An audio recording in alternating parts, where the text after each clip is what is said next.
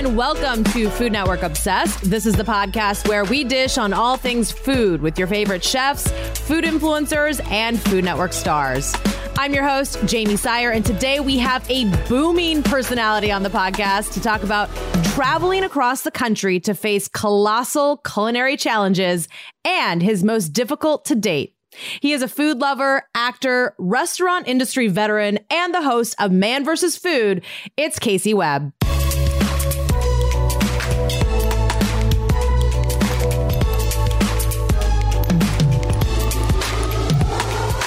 Casey, welcome to the podcast. How are you doing today? Woo! I'm doing great. Thanks, Jamie. This is so fun. I just love talking generally. So the fact that we get to talk all things food and Food Network and life and lifestyle is exciting for me. So yeah, thanks for having me. Yeah, thanks for joining us. And a fellow Brooklynite, as I understand it, are there any enormous or crazy foods around Brooklyn that I need to see to believe? So there's no shortage of amazing foods throughout Brooklyn, as we know. Of course. Whether it be huge or hot or small or not, there's a variety of things we can choose from, right? So I don't know. I think you can literally quite honestly put your finger on the map of Brooklyn being the biggest borough and just go to any neighborhood and you're going to find something that's delicious and tasty and worth the travels. But I mean, I don't know. You can just go right to Junior's and get a whole cheesecake and call it a day, right? Because not every place has a huge or hot option. You know, there's a lot of hot because where I was living for many years was Lefferts Gardens, which is Little Caribbean or Little Caribbean, which is incredible. It's also a historic district of Brooklyn. It's near Brooklyn Botanic Gardens. It's right near Prospect Park. The Q, B&Q are right there. It's like access to everything. That place was incredible. And there was a lot of hot food there, which was, I just luckily moved there and had all this beautiful food from the Caribbean at my disposal. BC before Casey and the beginning of the show and like colleges around the country, they would have these challenges, you know, so a lot of those new ones have popped up that I don't even know about. You know, quite honestly, I don't necessarily search for them when it's my time off. Yeah, that's fair. That's taking my time to digest while I'm off the road, you know, and when it comes time back to work, we find those places where we can go, you know, do the show. So what are some of your places in Little Caribbean? Ooh, by name, it's so funny because it's like hot pot, you know, and it's like, yeah, you're like, just know where it is. Physically, I know how to get there. I could close my eyes and my dog will bring me there. You know, I did since leave Brooklyn to come back to Jersey for a hot minute. You know, family, they're getting older. So I crossed the waters and I came back here for a while. So I've been spending a lot of my time down here. But yeah, I do make it in there to walk those streets to get to the beauty about the city and what I love about New York. You know, I've been there since the early 90s. Mid to late 90s, rather, is that you could pretty much walk anywhere and find food. And the best way to see the city is to walk. And then when you get tired, you jump on a train and go home. Or jump in a cab or, you know, a pedicab, if you've ever been in one of those, you know. Yes, not in New York, but yes, I have been in a pedicab at some point. Yeah, but it's a fun way to travel. Yeah, absolutely. You mentioned New Jersey, which is where you grew up. And I know you worked in the food industry kind of up and down the Jersey Shore growing up. Yeah. How could you best describe that slice of the country as you know it and not necessarily how it's been portrayed on TV? Yeah, exactly. You know, TV is a beautiful, it's a great way to see the world. And before you travel anywhere, typically we do that. Right now with the advent, it seems like it just came up. We discovered the internet yesterday, but with social media and how much people are traveling these days, it's very visual and we can go on these journeys, you know, and TV for me as a kid was always an escape. And like, I always wondered about these places that I would eventually travel to.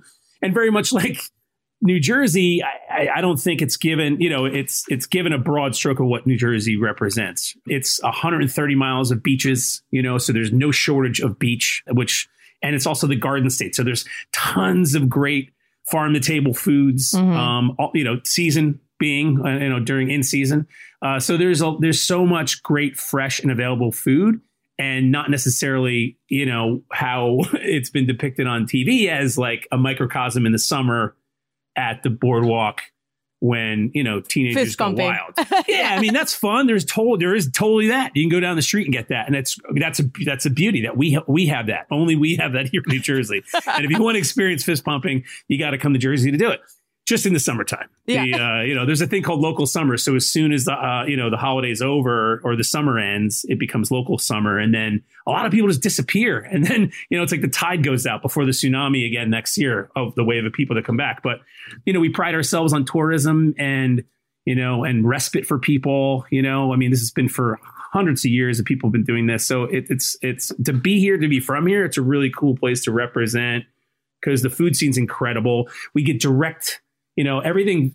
My parents are from New York originally, so we would go to New York as kids. So all this food is trickled down the shore, right? And all this food is trickled up to the city because all this fresh seafood. So, it's a beautiful proximity is so great because I can get to the city if I need to be there and eat and do work or whatever. But being from here, it's a cool place to brag about because most people don't give it a bad name, but they've never been here when they say, oh, Jersey, where's your accent? It's like, wait a second. Have you ever been there? It's amazing, and we're just shy of the city. So, I think it gets a bad rep, but I think people that know. And then eventually when they see for themselves, like, oh, this is not like it was on TV. This is totally different. So. Totally different. Working in the restaurant industry there, was that something that was like an aspiration at the time or was it kind of like, all right, I need to get a job? Yeah. It started honestly at 10. My dad put a spatula in my hand and taught me how to make eggs. And then 4 years later, I'm working at 14 in a pizza place washing dishes. And so I was pretty young. Usually that wouldn't happen at 14, but we knew the family and they let me work there. And that's when, I come from humble beginnings, I guess, as far as food is concerned, because my parents were New Yorkers and they're of the generation of like, if you didn't eat the food that was on the plate, you didn't eat. And it's like a lot of things came out of cans, it's a canned food generation. At least my parents were. So, Same. It wasn't until we came down here till I was born here, but my parents came down here where they were exposed to, it is the Garden State, as I mentioned. So there's all this great produce. There's markets everywhere. We even grew for the first time. We had a garden. It was amazing. My mom got too much manure and the things were, there were like 60-pound eggplants and, wow. As a kid, So as far as the restaurant industry, it was my first job. So it was exciting because I guess why I'm talking about my parents' background of food is that it exposed me to so much other kinds of food and how food is prepared. And it just kind of opened my world by washing all the hard cheese off the pans and, and really sinking in and getting my hands dirty. And, it was a respect between the front of the house and the back of the house. There was a front of the house, even in a pizza place, and the back of the house where they're making pizzas and where they're, washing dishes. So I learned a lot just by observing and just putting my head down and going to work at 14. It was like, because without the dish room, without the dishwasher, everything kind of crumbles. And it's like, you realize that because they tell you that. You're going to yelled at like, we need these now. Okay. Stop eating pizza, You can't mess with people's pizza cravings either. So. No, that's the thing. And that's, it's a big staple here. There's a pizza place literally on every corner. Like every town has at least two throughout the state. What are some other quintessential Jersey foods, would you say? Because, it's rich in its agriculture, at least it was for a very long time. There's tons of local produce in season. Seafood, there's no question. There's a lot of pockets of different people here, which is amazing, which makes up very much like the city. You culturally have different pockets, Italian, Irish, Caribbean. And so for Jersey here, it's seafood, it's pizza, it's, boardwalk food is a huge thing, so it's like everything fried is quintessentially Jersey. Custard. But again, yeah. What's cool, custard really came up through the South, as I understand it. And Delaware, there's a place called Dickey's in Delaware in Bethany Beach. And they do this amazing custard with fresh peaches, which is incredible, which I brought back here and made it for all my friends, which is kind of amazing. I'm plugging Dickey's because we filmed there. So it's great. Perfect. Yeah. So, there's a lot of Italian food here. Yeah. And because there's a lot of Italian folks here. My mom's Italian, my dad's Irish. So we fit in fit in pretty good, even though I've basically have the face of Ireland. There's, quintessentially Jersey, it's seafood, pizza, and boardwalk food. I would say your Zeppelis, your funnel cakes, your fried everything. hot dogs, hamburgers. I feel like it's like a constant barbecue in New Jersey. Everyone's grilling, everyone's outside. It's different in the city because you can't really do that stuff. So it's like true. Barbecue, being outside, being in the lawn, in the backyard, cooking out. Cooking outside is a big thing here too. Especially it's like a 4-season thing now with grills where they've come. Are you team pork roll or Taylor ham? What do you call it? Yeah, exactly. There's a dividing line between the middle of the state where they would be considered Central Jersey and where I'm at, which is the shore. So to answer your question, it would be team pork roll. Just that's how you grow up. It's like, my dad is a Giants fan and a Yankees fan, so I pretty much became a Giants and Yankees fan. You inherit these things. Yeah, of course. I didn't ask for this. That's what your dad But said. It is pork roll. But, the thing is, if we can all enjoy it equally, I think that's important. I agree. Because Taylor ham is the brand, and pork roll is the thing, right? That's true. What for somebody listening that is not, aware of what this product is, can you explain what pork roll is? It's a pork product it's from snout to tail, and it's made in a roll form. Looks like essentially like bologna. Okay. Yep. And a fattier bologna, and you slice it and you grill it. Basically, it's on flat top. So I personally like it pretty well cooked just because it has a great texture when cooked. So think of Spam, but thinner with less bits in it. But it's delicious on your Kaiser bun with cheese and egg and ketchup, salt, pepper. Typically, of course. That's what people go for. And there's no shortage of that. So it's like, everyone asks, where's the best pork roll in Jersey? I was like, there's so many pork roll places in Jersey. You got to go find them yourself. There is no best. I don't think there's a best of anything. I think it's like, people ask me all the time, what's the best of anything? Pizza, burgers. I was like, I'm always chasing the next one. I'm not thinking about the last one as much as I'm thinking about the next one. So, I think choose adventure. Don't choose, better or worse is what I say to people. Do you like to cook? I know you mentioned the scrambled eggs at age 10. Have your cooking skills evolved since then? 10, from 10 on. So, I was lucky enough for my father to either not want me to burn the house down by teaching me how to cook, or he's probably tired of me asking him to cook me eggs. And that gave me like this skill set. And it was like really it was like empowering, right? I mean, I tell you, if you have kids, put a spatula in their hand as soon as you think they're ready, because it was really empowering for me, because I learned so much just by not burning myself, that respect, the heat, respect the flame. So that turned into working in washing dishes. That turned into working in the back of the house, because you basically eventually graduate, because that's one skill set you have in a kitchen. And, it's one of the only places you could still learn by doing and work your way up, and I think that's a beautiful thing that our industry, or the restaurant industry, you're able to still do that. You could start by washing dishes and end up cooking, be a sous chef, without necessarily going to culinary school. So for me, that's what I was able to do. I worked my way up through the back of the house in kitchens, and to short order cook, right? That was kind of as far as I got. And then I realized all the money's in the front of the house, and I talked too much. So they put me in the front of the house. So I started waiting tables, bartending, but it started with running food, bussing tables, that sort of thing. And then it graduated to bartending and waiting tables, and then management. But, I did some vocational culinary in high school, which really, all the knife skills, all the things I had learned when I was a kid just made sense when the chef puts a knife in your hand. So I was lucky to have that experience that just kept me from cutting myself when I was that line cook and working summers in a kitchen on the beach. And then with Man vs. Food, we've done 6 seasons at this point. That's 200 and some odd restaurants. Wow. So I feel like I went from short order to sous. I feel like that's where my confidence level is now, because all those cooking experiences in all those kitchens with all those chefs and those folks in the kitchen, that's been empowering. You think about one spatula, when your dad hands you a spatula, teaches you eggs. I had 270 some odd dads teach me, and moms and kitchen folk teach me how to cook their way. So. And that's not lost on me. There wasn't, at least. And that's what's the most exciting part of the show for me, is like, wow, I'm learning, I'm deepening my skill set by just listening, even though I'm there to talk and lead the show and mine for sound bites for the show. But it's like the skill set as a result is incredible, So, it's been an incredible journey with that, from 10 to however old I am now, you know? Absolutely. I mean, knowing your career path now and that you did end up moving to New York to pursue acting, can you know, I know you said you were always a talker. Did you have like those performative streaks growing up? Like what piqued that interest in wanting to become a performer? So I guess I was, being the youngest of two, I was always jockeying for attention from be it my parents, be it my brother's friends, my family. So I really had it was competitive, you know, for other people's time, you know. And so I think it just kind of something that this came naturally, I guess. Mm-hmm.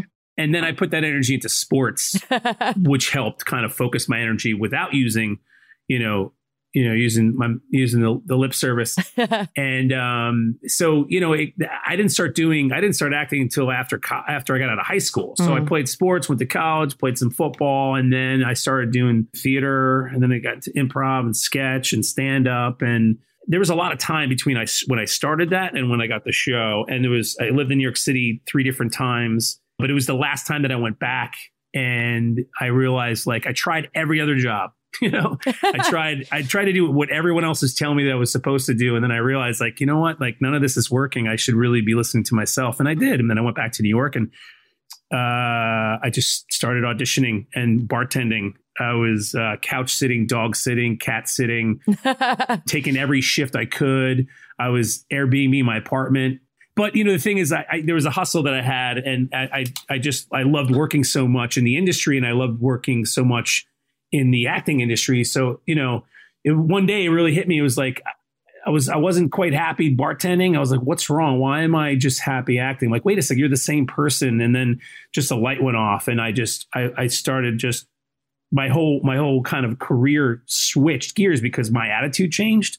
And it was really about focusing on the work, stay the course. And that's when I started. It actually happened when I had an audition for some comedy cop show. And I shaved my beard and I had a mustache, and I didn't get that job, but okay. I got every job after that. It was like 5 commercials, and then it was Man vs. Food.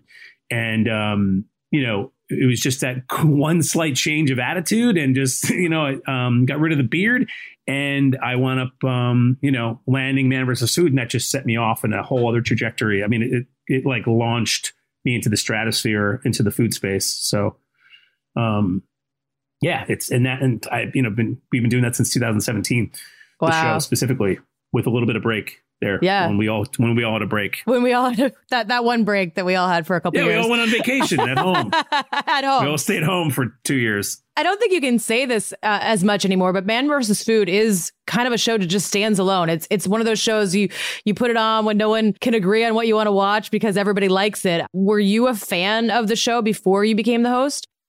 I knew the show was on, and I caught it a bunch, but quite honestly, I hit the pavement to audition to actually work, and was working a ton. Didn't travel much and didn't watch a lot of TV. I was like not even in my apartment all the time. So I knew the show, and I was like, this is such a fun show. It's so different than these traditional food shows. It's just a whole other adventure. And I honestly thought it was still in the air when they brought it back in 2017, because they run in syndication. They just keep playing them, And that's a funny story, is that when I auditioned for it, they were saying, "Oh no, this isn't Man vs. Food. This is a show called Big Eats." And I was like, "Oh, okay. This feels like a lot like Man vs. Food." Still thinking that it was on.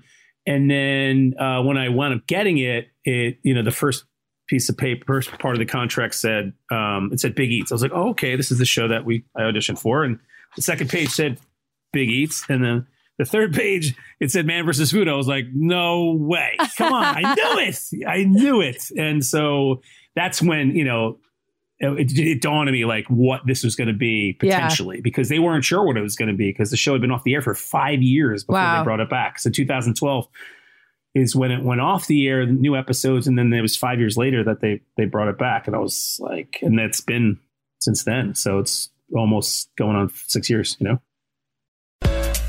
Casey tells us how he got the job hosting Man vs. Food, and he reveals how he prepares for those insanely huge and spicy meals. That's coming up next.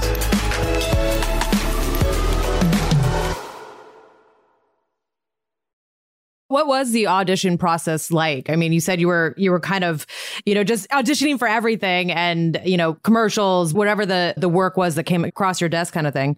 As luck would have it, I did this project in LA that led to the director introduced me to an agent in New York City. And then I started pitching some shows to him, and I pitched him a food show, and he was being nice to me, and he's like, "Oh, I like the food show. Why don't you shoot a proof of concept?" That's basically like a mini version or a trailer of what a show would be.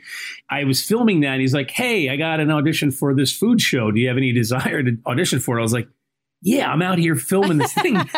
Yeah, sure. I never hosted a live show or a show on TV, and, in programming, I've done live shows before, and it just kind of landed in my lap. And so it started off with an interview with a producer, very much like how you and I are talking, via Zoom.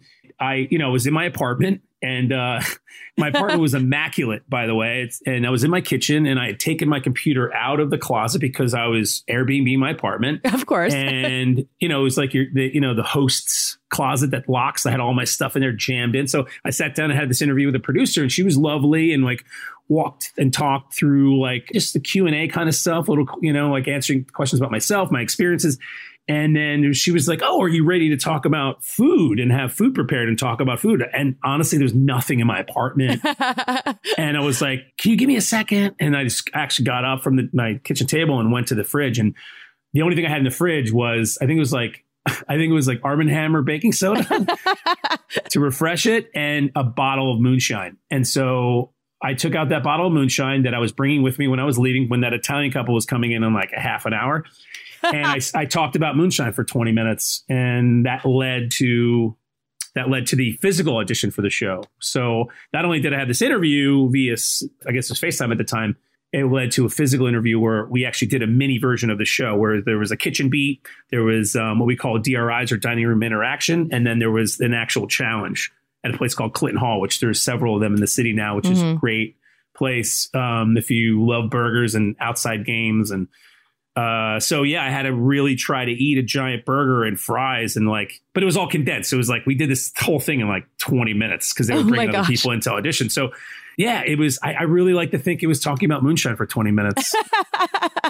I'm pretty good on my feet, so yeah, that was, and it was legit because a friend of mine brought it up from the Carolinas, and he was giving it to me, and I was going to go share it with friends. And so there's a story there, and that's the beauty about food. There's always a story of some kind, whether it be from your family and how you got to prepare this food, or, that's, I think the best form of storytelling is sharing food or cooking food or preparing food with someone or people, or, that's the beauty about tradition and coming together on.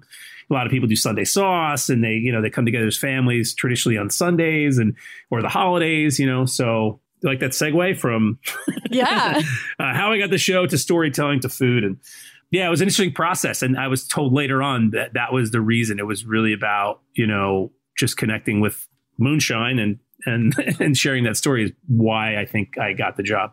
Yeah, I mean, I think storytelling is so important, especially in a show like this, because you don't want it to just be about these crazy challenges. Like you said, there's so many people that you've had this opportunity to meet and interact with, and prop up their businesses and that kind of thing. I think that part is really cool. But I know people are kind of like very interested in these crazy challenges.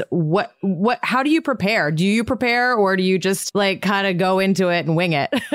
At first, I winged it, and that was a mistake because, I learned a lot. I learned a tremendous amount because it is an undertaking. Because, if you've ever seen the show, it's either something huge or hot. And the poundage varies depending on where we're at. And, I was lucky enough there's other people that do this more successfully than I do, and they do it more often than I do.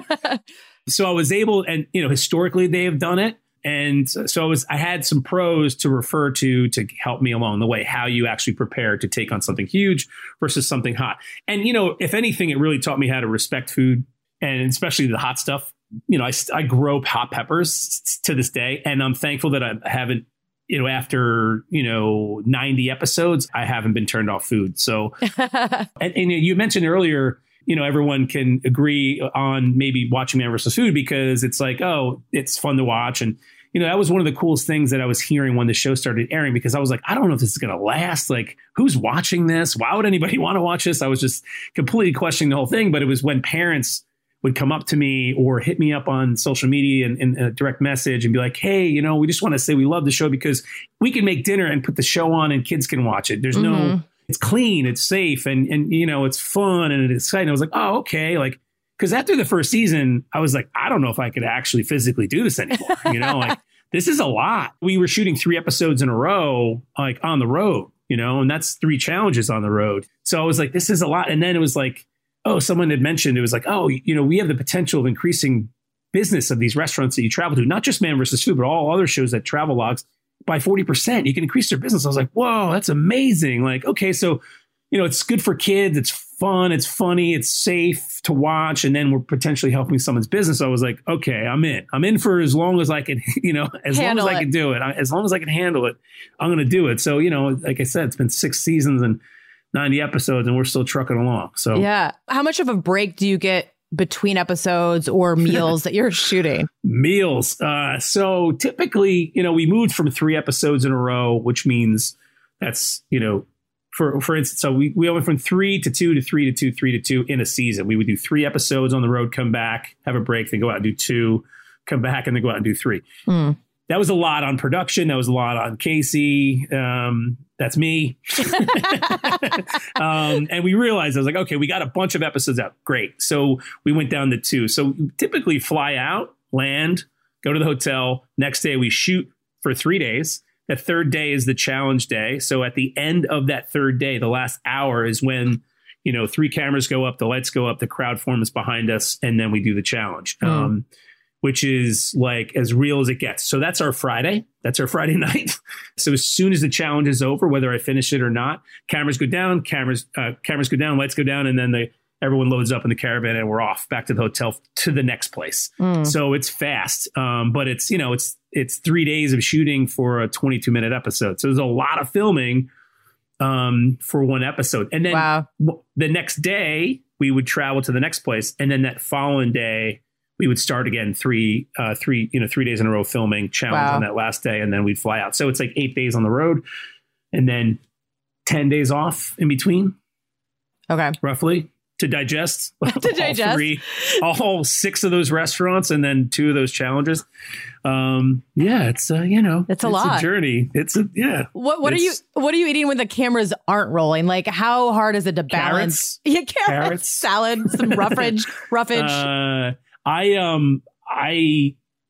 eat really clean regardless. And I always kind of have. I'm just a big guy and I just look like I eat a lot, so you got to find some balance and you really got to trust your gut. I learned a lot about that stuff. It's in the process of doing the show is really taking care of yourself when the camera's off, because honestly, restaurant food, oftentimes higher in fat, higher in sugar, higher in carbs. And these are all the foods we crave. Yeah. Sodium, all the above, and we love to eat out and I eat out often. But I think it's finding the balance between what's really good for you and what's helping you and the foods that you crave, because if I ate all the foods that I craved all the time, I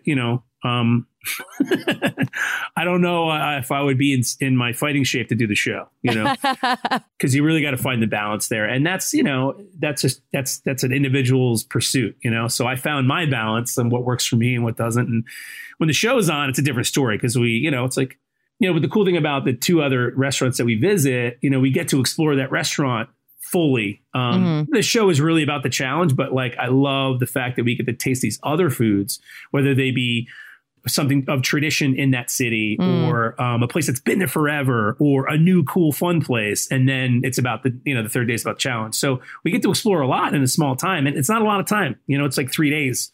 Typically, if it's the 2nd episode of that run, when we're on the road, I might stay, like we went to, in the beginning, they're like, hey, where do you want to go? Where do you want to, I'm like, Hawaii, Of course. And then we went to Hawaii. I was like, no way. I'm just going to throw another place in Alaska. They're like, then we went to Alaska. So, wow. And then I would stay and then I would find myself at the other, when we joined up somewhere else, hopefully on that side of the coast, on the West Coast or wherever it was. So I've been able to do that a lot. I've been able to extend my stay. which is incredible. Like I stayed in Alaska for 6 days afterwards. And then then I flew to Portland, and then I flew to Seattle, then I drove down to San Jose. So I got to do this crazy adventure, Yeah. So, listen to me going on. No, Sorry. it's amazing. No, I love it. I mean, I wanted to ask you about the travel as well. I mean, what are some of your favorite food cities that you've had the opportunity to visit? You know what? I think all cities are food cities. Some are smaller than others. Some are bigger than others. And, it wasn't until I started going to those places where it's like, we find nooks and crannies. We find the places that have been there for 50 years, and we find the new places, which is really great. We have a team of producers that really dig deep for places. And so, I didn't realize some of the places, these smaller markets, these smaller towns, these smaller cities that were thriving with really cool food. And whether there's a distillery or a brewery or a Michelin star place, like there's places around the entire country that are worth visiting. And I didn't know that until we got there. And I wouldn't really do a ton of research because I really like to show up with like a kid's sensibility and discover stuff and then learn from locals. And then while I'm there, at night, like while I'm doing my homework for the next day, like figure it out where I'm going to spend my time after we're done shooting.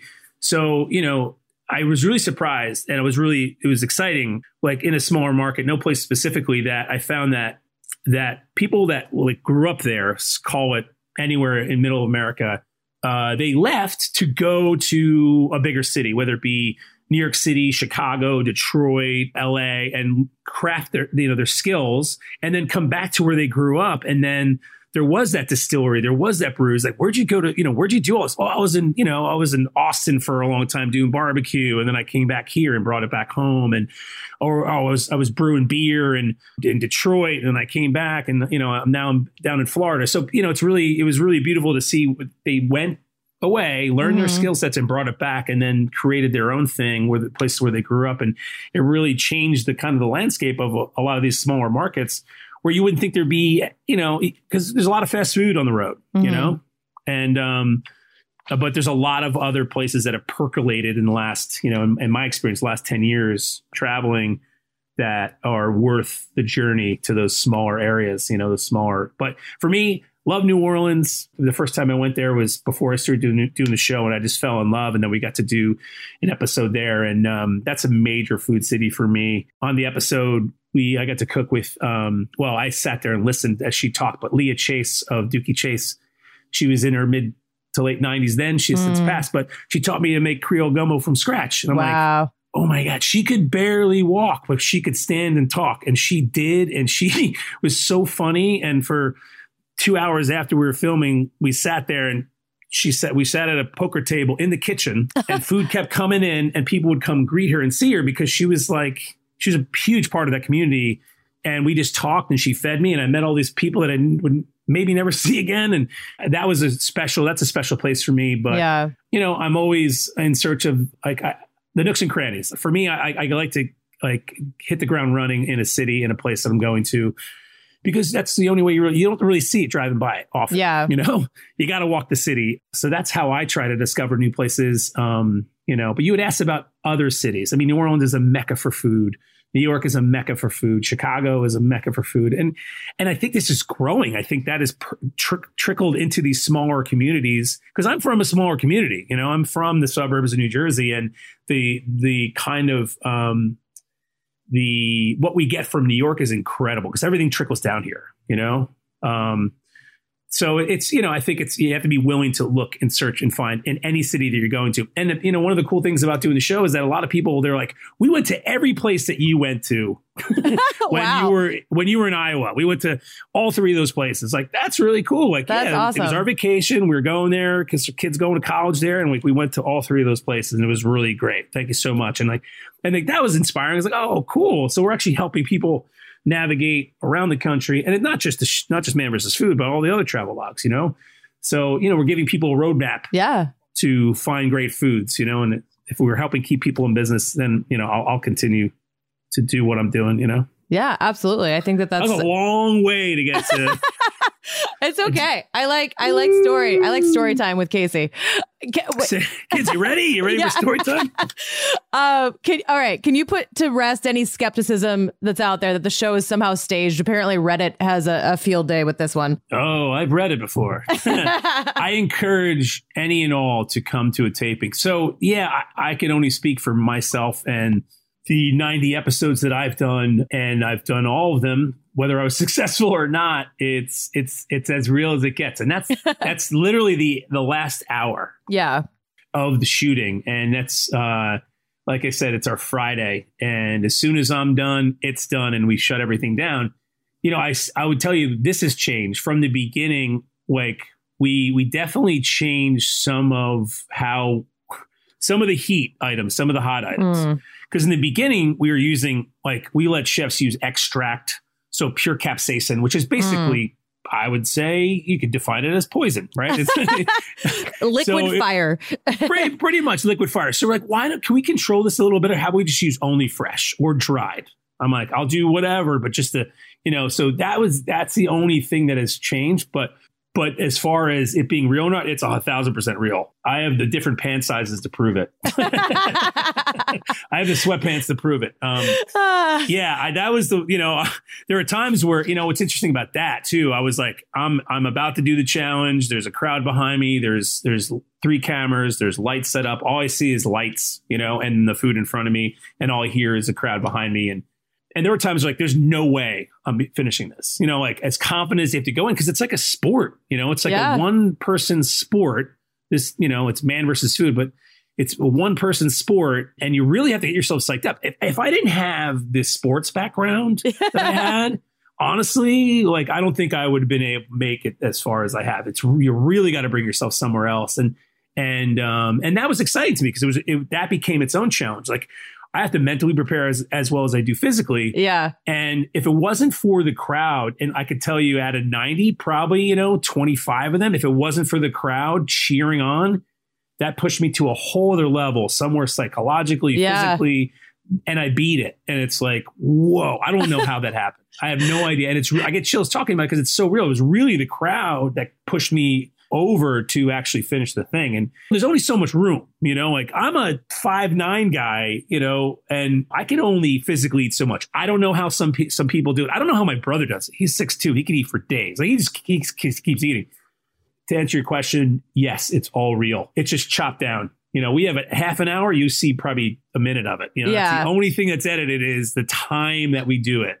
Otherwise, it's as real as it gets. Yeah. No, that's so interesting what you say about the crowd, because that is you hear, I worked in sports for so many years, and you hear that from athletes all the time. I couldn't have done it without the crowd behind me. That's what really pushed me over the edge. So it's interesting to hear that translates into food challenges as well. No, this has been so much fun. I could talk to you for forever about this. Thank you. But we're going to finish things up with some rapid fire questions and then one final question for you. Yes. All right. So rapid fire round: theme song for your life. Thunder Road, Bruce Springsteen. Okay, I like that. Love Bruce. I'm a big Bruce fan. Yeah, I mean, you're from Jersey, so it makes sense. Most difficult challenge to date on Man vs. Food? They're all difficult in their own right. I would say the first hour one we had to do, it was an hour long. And by minute 22, I was like, can we just stop? And that was in Montana, and it was a huge steak. It was fries. Where? I'm from Montana, actually. Yeah, we were in Billings. Billings, okay. And the food is incredible, but there comes a point where, and I think that was the first time I was like, whoa, and honestly, it was the first one, because that was this 5-pound sandwich. Oh, wow. And then it was the Billings one. But I think there's more out there that are probably would beat those. I think it's the one I haven't done yet, is what I usually say. But that's the one you remember. Yeah. Best prize you've gotten from a challenge on the show? Back to the crowd. I think it's really the response of the people that were there and how excited they got to be part of the thing, and the smiles from that. I would say, that and the travel to these obscure places, be it Hawaii, those were the benefits, as far as physical prizes. A lot of it's merch, it's like a shirt, or an apron, or a fireman's little plastic fireman's hat. And, those are all cute, but it's really meeting all these people and just their stories. And then the travel part has been the greatest part of, I think, doing the show for me. Speaking of travel, something you never travel without. I learned early on, noise canceling headphones for flying. Big one. That's a huge one. And a speaker, a Bluetooth speaker. Yeah. So you have some music in the room. I love that. Favorite late night snack? Ooh. I'm a chocolate person, so I could dig into a quart of anything chocolate. But the problem with that is it's like a time release. So 3 hours later, I'm wide awake, on the computer typing nonsense, So I'd say late night snack would be ice cream, something chunky in the middle of it too. Okay. Like a textured ice cream of some kind. Definitely. All right. If man versus food went international, where are you going first? Wow.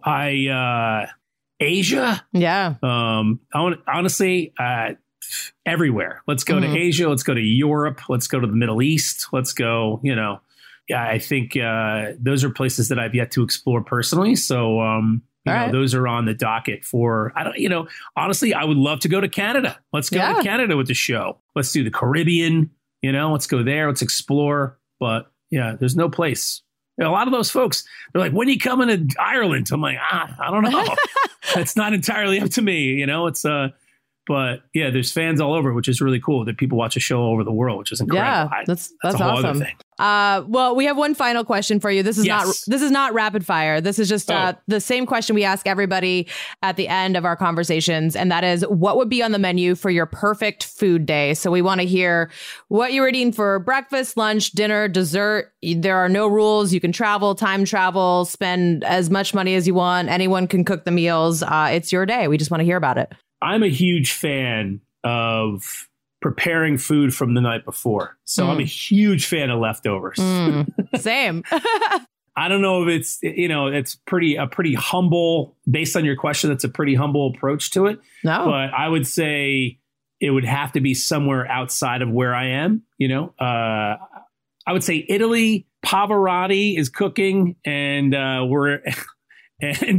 because he's going to sing, right? Yeah, okay. At the same time, he's going to sing and cook at the same time. Yeah. Yeah. Just because I am somewhat Italian. Yeah. And I've never been to Italy. Okay. And I just have such a love affair of that country, not being, having visited there. So I would say breakfast with Pavarotti. Okay. Wow. That sounds incredible. Doesn't matter what he's cooking, because you're having breakfast. Sing. Yeah. Just to hear the guy sing, sung like an angel. There's a Ron Howard did a documentary about Pavarotti, and I've seen it on the plane. I watch it on the plane every time I fly, and I ultimately cry. I don't know if it's because of the altitude. It's just the guy had such a crazy special life, and he's a big guy too. I feel the big guys I got a soft spot for. Kinship. Yeah. My girlfriend might not like that. She can come along too. Come along too. She's invited. She's invited, of course. All right. So so that's breakfast. What are you having for lunch? Oh, there's all meals. All the meals. Yeah, we want to know all the meals.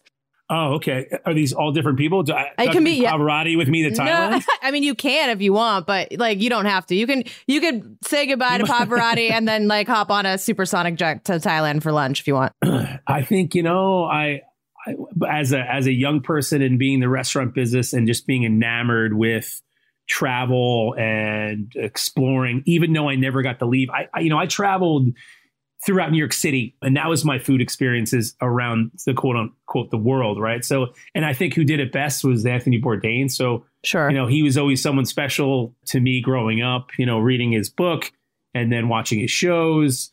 It was just very different than any of the other formatted shows that were on TV. So that was exciting for me. So I would say lunch in Thailand with Anthony Bourdain. Love that. Yeah. And then so where are we headed for dinner? Dinner, I would say, dinner. Where can we go for dinner? I've never been to France. I would love to go to France with Jacques Cousteau, because that guy's I got to meet his grandson. But yeah, Jacques Cousteau in France, because I feel like that guy would know a thing or two about seafood in let's say Paris. Sure. I've never thought about this until right now. So yeah. I love it. I love it. I love being on this journey. I love it. Because the guy has so many stories and he's been on the open water more times than, probably Carnival cruises, so he probably has a thing or two to share about his experiences. I love that. I remember I did a report on Jacques Cousteau, like in elementary school. And then I named my cat Jacques. Like I had a cat. Come on. I had a cat named Jacques, like Kitty all Jacques? through That's my, cool. it was super random. All right. So ice cream for dessert or are you going somewhere else? Ice cream? Yeah, you know what? Maybe back to New York for, what are we going to do? Let's do, I think I have, how about L&B Spumoni ice cream in there you go. Brooklyn? Yeah, all right. That's probably the way to go because that's amazing. I just had it recently, so that's the first thing I'm thinking about. Wash it down with some pizza. Wash it down with square pizza, a couple squares. I have a quart of it in my freezer because I was there recently. Yeah, it's pretty amazing. All right. Well, perfect. That sounds like a wonderful food day. And we are so looking forward to more episodes of the show. It's always a delight. So thank you so much for taking the time. Thank you so much for having me, guys. Enjoy watching Man vs. Food. And I'll see you on the road. Eat well. You can catch Casey on new episodes of Man vs. Food on Cooking Channel Tuesdays at 9/8 Central and catch up on old episodes, which are streaming on Discovery Plus. Make sure to follow us wherever you listen to podcasts so you don't miss a thing. And if you enjoyed today's episode, please rate and review. We love it when you do that. That's all for now. We'll catch you foodies next Friday.